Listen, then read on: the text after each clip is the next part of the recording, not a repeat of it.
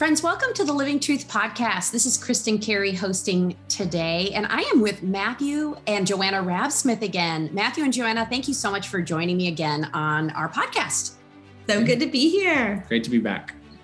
Okay, so the last conversation we had, we talked about the intimacy pyramid, and we touched on so many important topics that the Raabsmiths and I, when we were at a professional conference a little bit ago, we're like, we got to do this again. So today, we are talking about the importance of emotional regulation. This is an important topic for people with sex addiction, unwanted sexual behavior. It's an important topic for betrayed partners. And so just to kick it off, why are you guys so passionate about this topic of emotional regulation? Well, go ahead. I think one of the things that we see is it really serves all parties, right? And so it's a key component to a betrayer or someone who's struggling with unwanted sexual behavior or even addiction. It's going to be a key component for their freedom. And it's going to be a key component for the partner in terms of healing and empowerment. But it's also going to be the thing that determines whether or not the relationship is going to change, to transform. And so that the ability of two people to emotionally regulate is the number one indicator of relational success. And so for this couple to have a new relationship going forward, which is what they want, right? That's why they're doing all the work. They're going to have this skill. And so because it serves all of these portions of the relationship so much, we just found it really to be the thing that sets apart the couples who are thriving, who are really growing and making these big strides after such a devastating kind of time in their relationship. Yeah. And I think personally and professionally, we're really passionate about it too, right? It's one of the things we first encountered in our journey, our marriage journey, when we went to a class and learned the tools that we use now with clients around emotional regulation. And it night and day changed our relationship, changed our marriage. And this is pre-discovery of betrayal. And this is what got us really passionate about serving marriages and relationships, what actually made me go get an MFT and become a licensed marriage and family therapist. And so we have been passionate about this from the beginning. And it's the one tool that we point to in terms of our recovery journey that helped us go through it so quickly and get to a place relationally that we really wanted to be at. And it's the one tool that we now maintain, we use regularly to stay in a healthy place, and we'll use the rest of our relationship. And so, and it's also been vital in our work with other individuals and couples in terms of helping them reach their goals as well. Okay, I am really excited, and I want to dive into what the tools or the big tool is. However, first, I am just struck with the idea that early recovery, right? I was just talking to Bob and Connie Siegel, did a podcast interview with them, and Bob was commenting on how, he's calm, cool, and collected. They're telling the pastor, this is, I've been looking at some porn. Like, he seems emotionally regulated because he's calm. Right. And obviously for our listeners, there are couples where the tables are turned. It's the wife that has the unwanted sexual behavior. She's had an affair. The husband's the one who's been betrayed. So please overlook our use of the pronouns because this is just what your practice usually sees. It's what we usually see, but it is certainly not the story for everybody. So please overlook these pronouns to our dear listeners. But okay, so Bob's comment of like, he looks calm and regulated. She looks super dysregulated. So you automatically think, okay, she's crazy. He's pretty with it, right? Tell me why that is not actually the case. What you see is not what you get. Well, what you see kind of is what you get, but it's still a destructive coping behavior, right? He's not regulated, right? Calm, cool, collected doesn't equal regulated. Right. So you might be, they kind of go hyper or hypo, right? So maybe when you're triggered and you're in emotional pain, you go to hyper rational, hyper calm, right? Oftentimes couples will be in a relationship where you try to balance each other out, right? The system wants to balance. So as one gets more animated, the other person gets almost like calmer or more calm, cool, and collected, right? And so this person is going to get more and more animated, and then they're going to go down even further, right? And so I'm the hyper rational, calm, cool, collected one of our relationship. Matthew's the very emotional one. And you can say hyper emotional. The very, very hyper emotional one. Oh. And so it can be really tricky if you don't understand how emotional regulation works, to feel like, well, he's the crazy one and I'm so regulated, I've got it all together. What's wrong with him? Right. Mm-hmm. So one of the most fun things to do is to break down that myth with clients and help them understand, just because you're presenting externally a certain way does not mean internally you're regulated. And that external presentation will be unhealthy for you and damaging for the relationship, right? Mm-hmm. So that shutdown, that disconnected, that calm is not a safe response either, right? Absolutely. And what does sexual addiction do to one's emotions? Yeah, it creates even less emotional control, because what sexual addiction is, what unwanted sexual behavior is, it's a working out of my painful emotions. And so if I feel defective, if I feel alone, if I feel unsafe or unwanted, I that's not a comfortable place for me to be emotionally. And so I want to soothe that emotion. That's what all of us want to do. Mm-hmm. And so sex addiction, pornography, unwanted sexual behaviors are just the place that I take this pain and I try to medicate it. Mm-hmm. Well, in medicating it, I do two things. One, I ignore the actual experience, right? Whatever the painful experience that triggered it, I don't do anything about that experience. And I teach myself that I don't know how to handle emotions. Mm-hmm. I don't know how to handle difficult situations. Mm-hmm. All I know how to do is medicate. And so the next time that experience comes, my brain goes, oh, well, I know what we do. We medicate. Mm-hmm. And I go back and I medicate again and I medicate it again. And so what addiction does is it locks the brain into this kind of like this pattern that feels really unbreakable, mm-hmm. And that's where people will talk about this sense of powerless, right? I can't stop. Well, the can't stop is that I'm so locked into this pattern that I can't imagine that there's other ways of doing things, and I'll hear this from guys all the time. Like, I guess my choice is I either punch a hole in the wall or I walk away from our conversation. Mm-hmm. And one of the things I like to tell them is those are not your only two options, but our brain will tell us that, right? Mm-hmm. Our brain, as it gets dysregulated and it gets habituated in that dysregulation, will tell you this is the only way. Yeah. And we'll focus on the behavior modification, right? I want to change the behavior, but we'll forget to look where the behavior is coming from, right? If this is a brain pattern issue, it starts with emotional pain. And then that's the same place in the brain that physical pain triggers, right? And we go into this automatic fight, flight response. And so there's a stimulus, emotional pain, and this destructive coping behavior.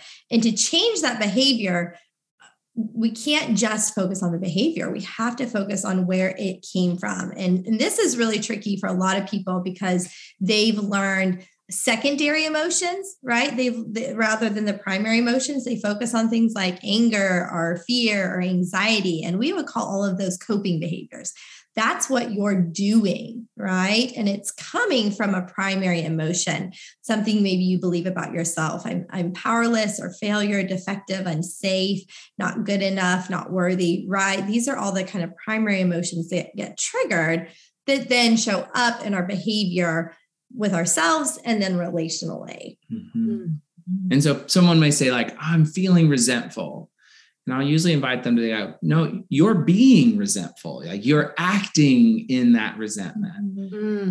And we'll dig around and I'll start to ask, what is it that you're actually feeling? And eventually they may come to it and they'll say something like, I'm feeling like no one cares about me.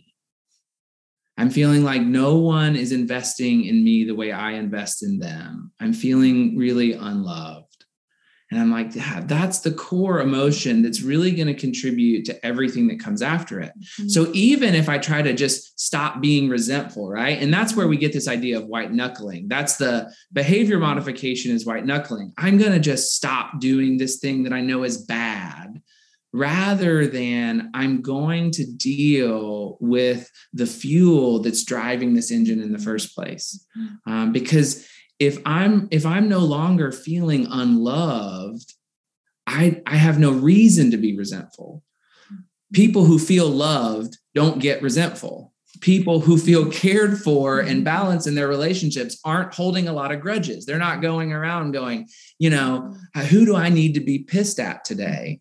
But we treat behaviors like, okay, we'll just stop doing it. Okay, all right, I'll stop. And that's often how we've treated sexual addiction or unwanted sexual behavior, right? Well, you need to stop, which is true.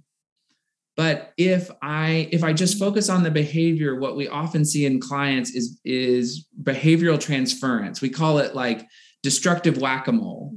Okay, I'm not going to look at porn anymore. And then we'll notice that client will start to get angry.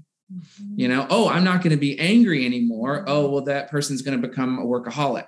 I'm not going to be and all they're doing is just trading behaviors that are causing more problems in their life, rather than actually being set free. And this is where we see a lot of recovery couples getting stuck, because maybe he's been able to get a good recovery plan, some boundaries in place, stop the acting out behavior. But like Matthew's saying, he hasn't dealt with the deeper pain. And so now it's showing up in anger or defensiveness, maybe resentment, shame, right? That's a big one. And all of those destructive coping behaviors that are still present, what usually happens in relationship, right? One partner's destructive coping triggers the other partner's pain, right? So then that spouse on the other side is still feeling unsafe, unheard, uncared for, not thought of, right? Yeah. And is going to withdraw, maybe pull away from the relationship, shut down, build walls, get angry back, which is going to trigger his feelings of defective, failure, not good enough. It's like a merry-go-round. Yeah. And you get stuck on that merry-go-round. And even if that sexual addiction or acting out behavior have stopped, the relationship still feels like a disaster, right? Mm-hmm. They're not healing. They're not getting to that place they want to be. We've had so many couples, reach out to us. And as we start talking about their recovery, we'll hear the partner say, it's like nothing has changed, And the betrayer is like, wait, no, everything has changed. It's totally different. And so part of the thing we help them to see is like, they're both true. Yes, some significant things have changed. And that is important. The stopping of destructive sexual behaviors that are so dangerous to relationships has to be addressed. And if you continue to show up in the relationship in other ways destructively, it would make sense that your partner is going to really wonder if things are really changing, if true transformation is happening. And so that's really leading to this kind of frustration that everything seems the same. And so this work of emotional regulation really becomes the key of setting couples free, from the beginning, but especially as they start to kind of work into this like true recovery of their relationship. Yeah. Healing from the inside out by learning how to regulate their emotions then also brings healing to the coupleship. And so do you guys usually recommend they learn how to regulate on their own first, and then they can enter into co-regulation, or how do you do that? Yeah. So with recovery couples, a lot of times we naturally do that, because if we start at the beginning and we're working on sobriety and disclosures and things like that, we're working with them individually, right? So we start, that work of self-regulation from the beginning for both people. And then eventually pretty quickly, they can start to see how it interacts together when they're both dysregulated, right? We'll help them draw out that crazy cycle of triggering each other, and then learning to use those tools, those skills individually and together as a couple to make the choice, right? To have the awareness when I'm dysregulated, and then make the choice to regulate and move into a healthier way of interacting together. And I think Yeah. I mean, one of our distinctions is, though, that we really never move out of that personal responsibility space. I am forever responsible for my emotions. Being in a committed relationship doesn't make me less responsible. And I don't look to the other person or the relationship to regulate my emotions. I am in control of them. I have that ability. And so does my partner. And that's actually what allows us to build trust. Because if my partner is dependent on me or on the relationship, they're now in the child role and I'm in the parent role. And that's what no one wants in an intimate relationship. And so instead, what we want is a trustworthy partner who can handle conflict, who can deal with outside stressors, who can handle emotional experiences and not become dangerously destructive. And that never changes. There's no amount of connectivity and intimacy where that's not the case. Now, what happens is that as we grow more intimate and close, regulation becomes easier for me. The strength of our relationship and the strength of all of my relationships makes it easier to regulate my emotions. But I think what happens sometimes is we flip it and we think, okay, I need to go get a lot of great relationships. I need this relationship to be okay, so I will feel better. And then that's really tempting when you're in a recovery relationship, right? When you've been through the trauma of betrayal, it can be really easy to think, okay, the answer is to heal that or know this person is perfectly safe now, right? And instead being able to say, is actually really self-regulation, self-responsibility is really freeing, is really empowering as a partner. For me, going through recovery, it was great to know his sobriety is his responsibility alone. It is not my job to regulate him and make sure he is showing up healthy and sober for our relationship, right? Now, there's a little piece of like fear around letting go of control, right? Sometimes it can feel safer to control, but ultimately I knew I can never be in a safe relationship if he's sober only because I'm controlling and I'm dictating. Well, and you're not that powerful either. No, absolutely. to control it. Absolutely not. I can't control it. And that's not the kind of relationship I would want anyways, right? And so being able to let go of that. And then on the flip side, taking responsibility and knowing I can control me means the healing of that pain and that trauma, being able to stay trusting myself and secure in my own body is also not dependent on him, right? And so my health, my healing is no longer dependent on his recovery journey. And that is so empowering and so freeing to know that like that's possible within myself. And then, like you said, and then as we choose that together, you create that safety and that trust so quickly with each other, right? When you're able to reliably, regularly show up and regulate those situations, when you start to spiral and to change that into something connecting and healthy and safe, it just is going to do major difference really quickly for you guys. I love it. So can you guys unpack the tool that you use to teach couples this?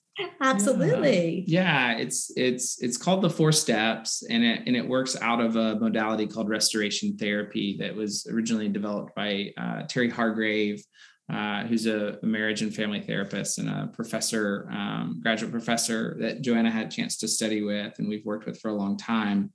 And the idea of the 4 steps is really just to kind of walk through what's happening with us in our emotional dysregulation, to really identify and to do it in the appropriate order, right? We want to focus on the behavior, but we know that's not the problem. The problem is the root. And so we start at the root. The first thing we do, the first step is to identify our emotions. What am I feeling? What's going on with me at my core? Like I said, not these externalized emotions, and it's funny, you ask people what they feel and you can get a lot of different answers, like I feel like my partner doesn't listen, like, okay. Or my favorite is fine. How do you feel? Fine. Fine. Yeah. Mad, sad, glad, and so there's work to be there. And so a lot of the work we do with our clients early on is helping them get to those core emotions, understanding them. But once I've accessed them, once I've named them, then I actually speak them. And it's amazing how empowering it is to actually speak our emotions, to name the feelings that we're having. So many people squash their emotions, I grew up in the South. You didn't talk about what you were feeling, and so to be given permission to say as a male that I feel unsafe was freeing for me. And I still have guys that are like, well, I don't feel unsafe. And I'm like, well, you sure are acting like it, you're controlling and running away. That tells us you're probably feeling unsafe. And then eventually the guy will go, I do feel unsafe, not physically, but I feel like this relationship can be taken from me. I go, yeah. So unsafe, that matches. And so the ability to say that emotion and to name it is really the beginning of freedom. It really helps us focus on what's going on with me. So now I know what I have to deal with. Can I ask what kind of a list do you guys use as that core emotions? Because we use the feelings wheel in Women in the Battle just for our check-ins. Like how are you showing up today? Let's check in. But that's like 50 words or something. So what's your list of core emotions? Yeah.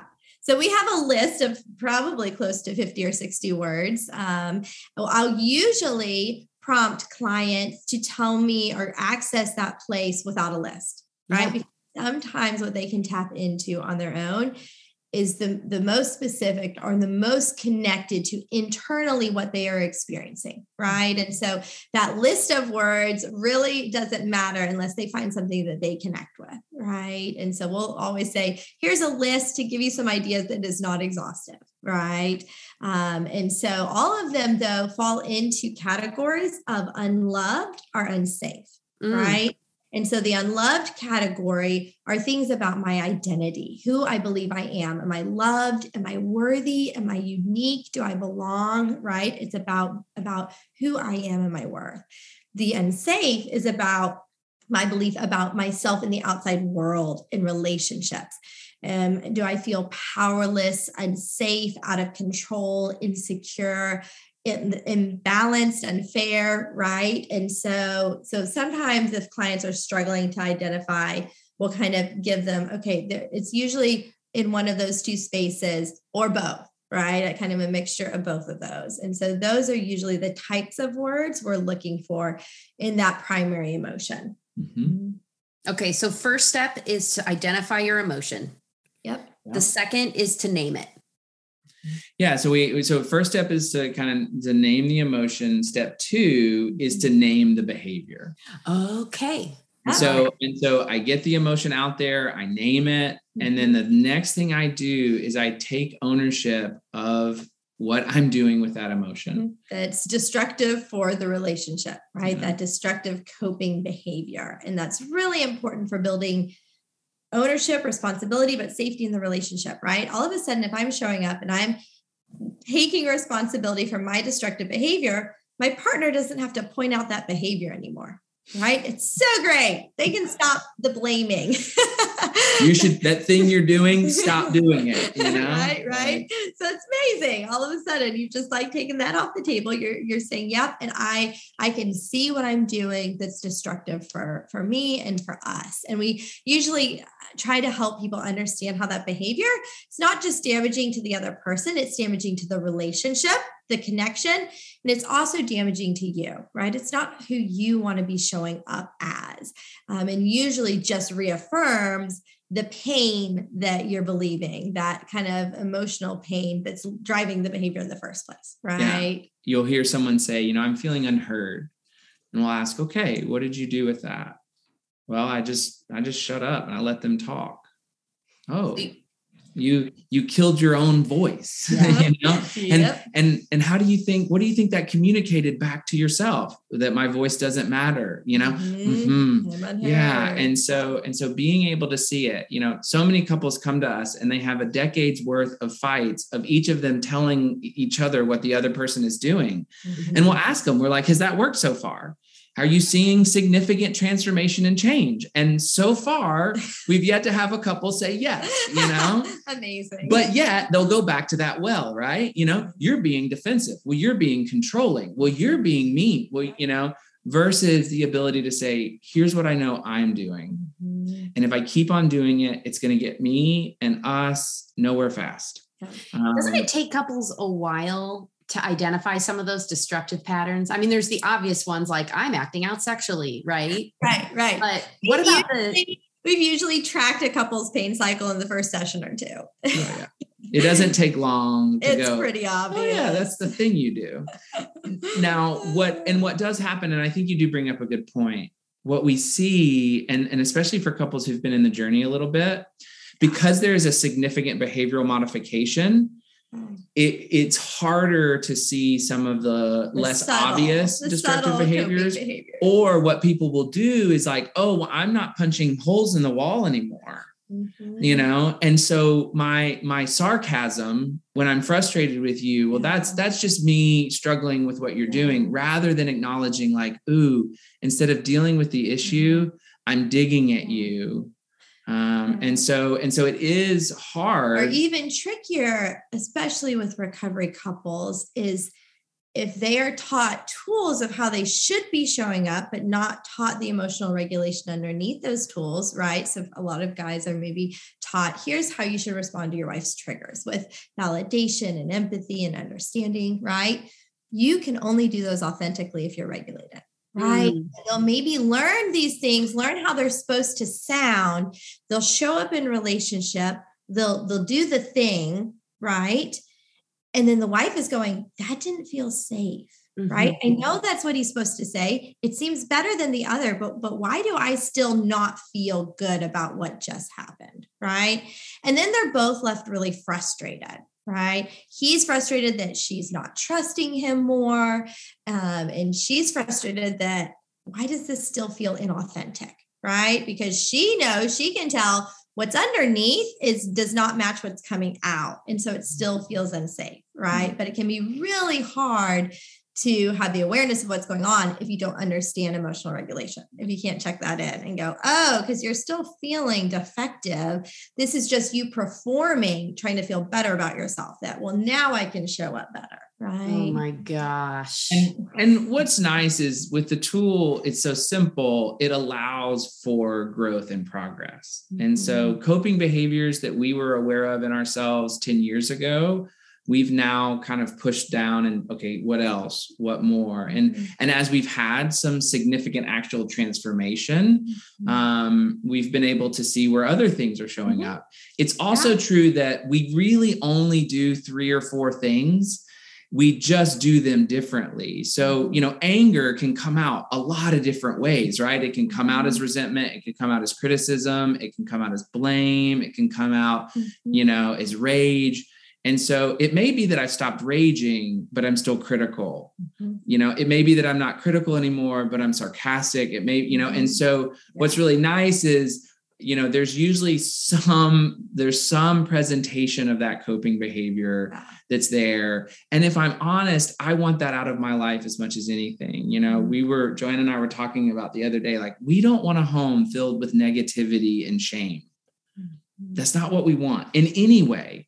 And so we're helping each other as parents and as a couple to like spot it, and to name it, even those tiny little moments that are easy to just like, let slide because we're busy and in a rush and okay, let's get out the door and go on our way. Right. Mm-hmm. But those little things, there's still a pattern in your brain that's now ingrained and easier to repeat the next day or the next time. Yeah. So those are the first 2 steps. And what you're doing in those first 2 steps is you're tracking, we call it your pain cycle. So the cycle of emotional pain, destructive coping behavior, right? That is my pain cycle. And then it triggers my partner's pain, lets them cope, which triggers my pain, leads me to cope, right? And so you're basically just structuring that in those first 2 steps. And then the next 2, that's where the emotional regulation starts to happen. That's when we start to shift out of that pain cycle into what we call the peace cycle. And so, we are not always living in our pain, right? We have moments when we're out of our pain. And so this is how we learn to identify those moments when we're in a healthy place, and showing up in really healthy ways in our relationship. And we really do that by choosing. I get to choose a regulating emotion. I get to choose what I'm going to believe. Because our painful emotions are a lot about our beliefs, right? It's where we're putting our faith. My belief is that no one loves me. My belief is that I don't have a voice. And so we get a choice on whether that's what we're going to believe or not, and we get to, often in our pain, we get into these situations that are small, but we make them universal, right? I texted all my friends and no one texted me back. What that's telling me is that I'm alone. But in that, I'm ignoring all the people in my life over the years who have reached out, who have called, who have been there for me, who, will be there for me next time, but that's what our pain does, right? It gets us so focused in on this experience that we usually forget the greater story, which is really what's true. I think with many of us, we struggle in our faith in God, right? Like there are these moments, and you can see it in the Psalms, right? David is like, God, where are you right now? I am hiding out. I have people hunting me down and you have abandoned me. And then you can see it kind of worked out in the Psalms, right? By the end, he's usually like, but you are the God who is my shepherd, right? You're the God who's been there for me. You're the God who's never abandoned me. And as I sit in this pit, wondering if my enemies will consume me, I have this strange peace knowing that you will be there. And that's emotional regulation in the scriptures, right? And it's beautiful because it's this realization that there is something greater than this thing I am in right now.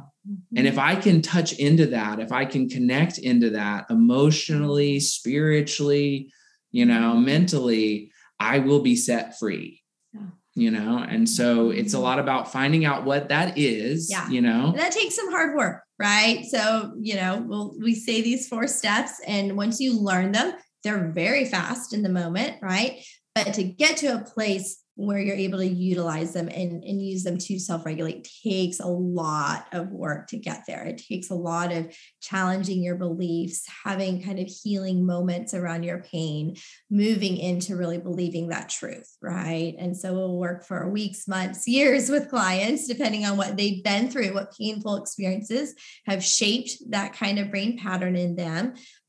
Helping them get to the point where that truth is really freeing and they have access to it in any moment, right? So any moment then when you're dysregulated, you can use these 4 steps to walk through this, access that truth, and actually feel a physical change in your body as you regulate, as that regulating emotion, you start to believe it, right? You let it back into your heart, into your mind. And at that moment, right? If all of a sudden I've regulated that pain, which is responsible for the coping behavior, I've regulated that pain, I don't need to fight or flight anymore, right? If there's no threat, I don't have to run away. I don't have to fight back. And so I'm free to choose a new behavior. Then that's step 4. Okay, what is the new behavior you're going to choose? And then do it. Actually act it out into the relationship, right? And so if I say, I'm feeling defective and I want to run away and withdraw right now. But the truth is that I am worthy and I am loved. And so I can stay present in this moment and I can engage with you, right? Then you actually have to turn to the person and engage in some way, right? So sometimes you may say the action, but you forget to actually do it, right? So you have to live this out with your body, with your mind. So you're creating a brand new pattern in your brain. And as you repeat that over and over and over again, you start to kind of heal that pain cycle. It never goes away completely, but you're more and more empowered to step into that peace cycle in those moments when you have that awareness. And we talked about, when we're in our pain, we usually feel like we've got like one choice or maybe 2, and they're both bad options. When I'm in my pain now, my brain knows I have other options. And one of the options is to regulate that emotion and show up differently. And so even if I find myself in a situation that feels like I've been in my whole life or our whole marriage, here we go again, my brain actually knows now, wait, no, you've got choices. And one of the choices you can make is to regulate your emotion, to reconnect with your partner, and to deal with this issue constructively and become a united whole.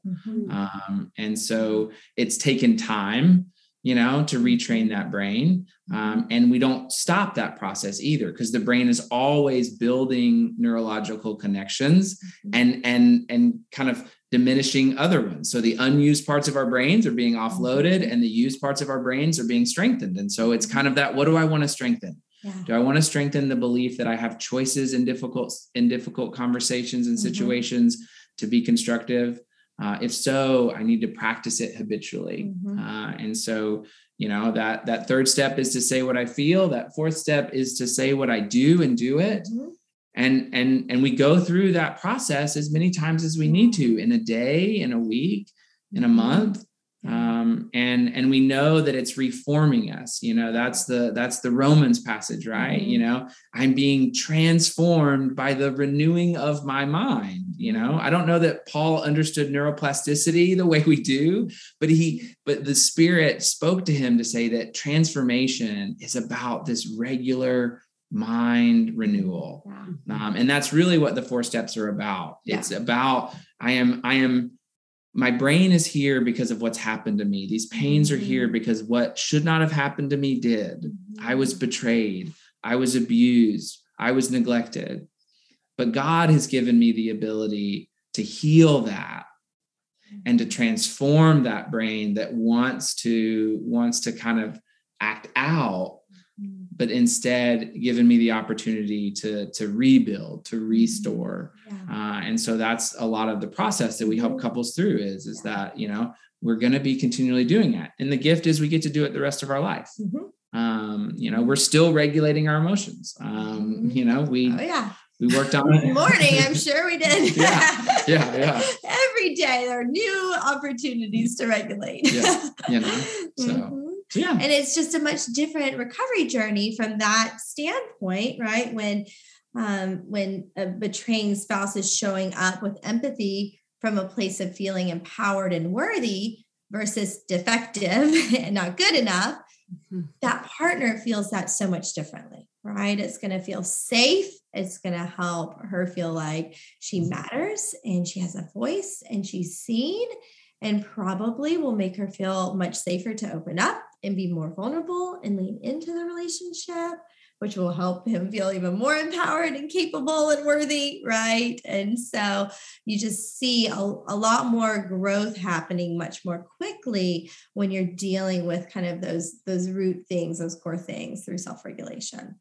Okay, so let me give you guys a scenario. For example, let's say the man is the one with the unwanted sexual behavior, and he has a shame trigger, and is starting to feel that sense of unloved and unworthy and all of that. And so he starts to get angry at his spouse. And let's say he's still kind of early in recovery. Like there's not still unwanted sexual behavior happening. But what does he do in that moment? Can you just run me through what should he do? Yeah, he should do, what I spent most of my recovery doing and what we encourage our guys to do, which is to go right into that moment and to begin to name it. I feel defective. I have many of my guys walk into my office and tell me they feel like a monster. And I tell them, then that's your pain.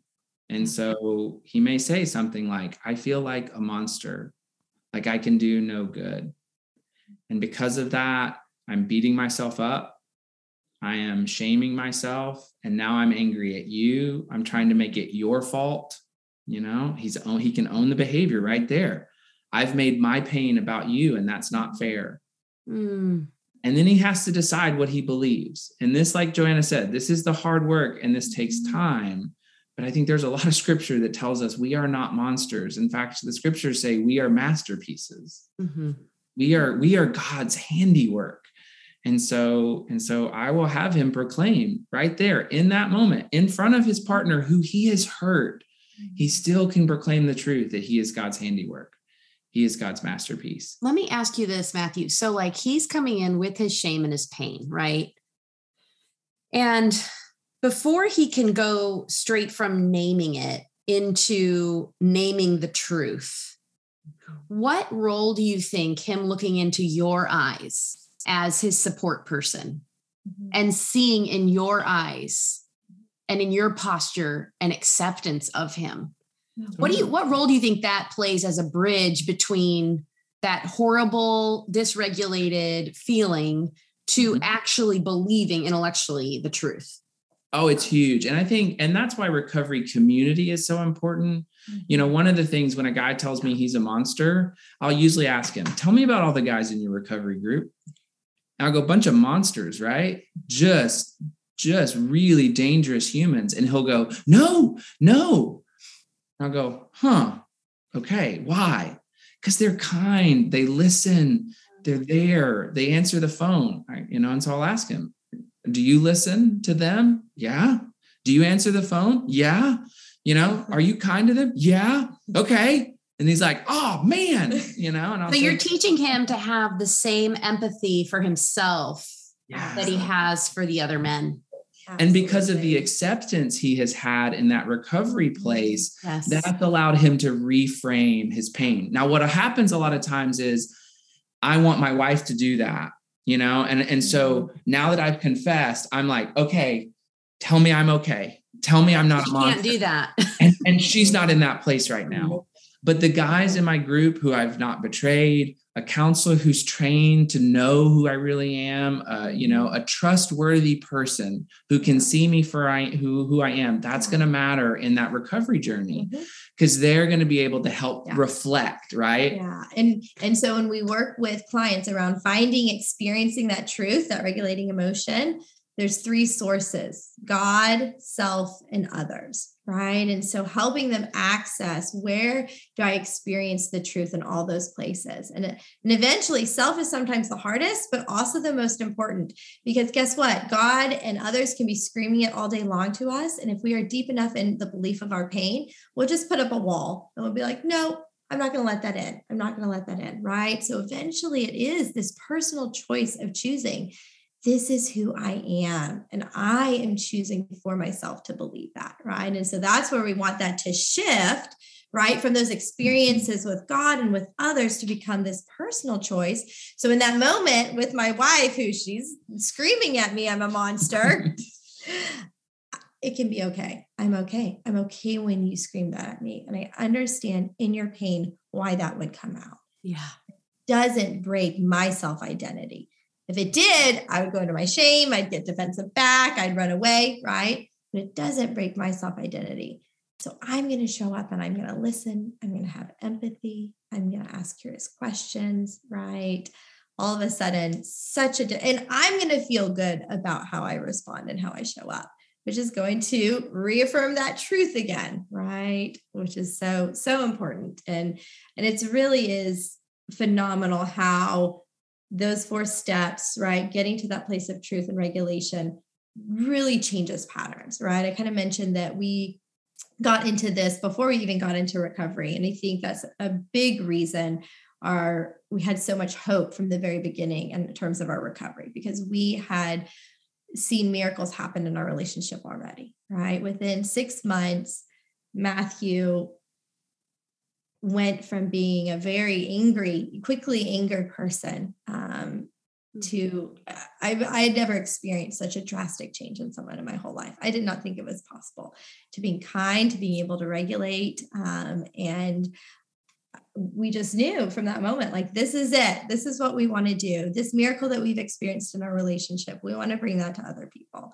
And so it's absolutely possible to change those things and access that truth and use it to create drastically different experiences individually and as a couple. And so, so that's how we've seen it kind of play out daily. Guys, that is so hopeful. And so for all of our listeners, just know that what Matthew and Joanna are describing is entirely possible. God made our brains to be able to change. And there is hope that we can have a better relationship than we ever had before if we practice some of these tools, if we use some of these strategies to emotionally regulate, to get to the truth of who we really are. and to change our behaviors. Matthew and Joanna, thank you so much for joining me on our podcast today. And to all of our listeners, until the next episode, I am holding out hope for you.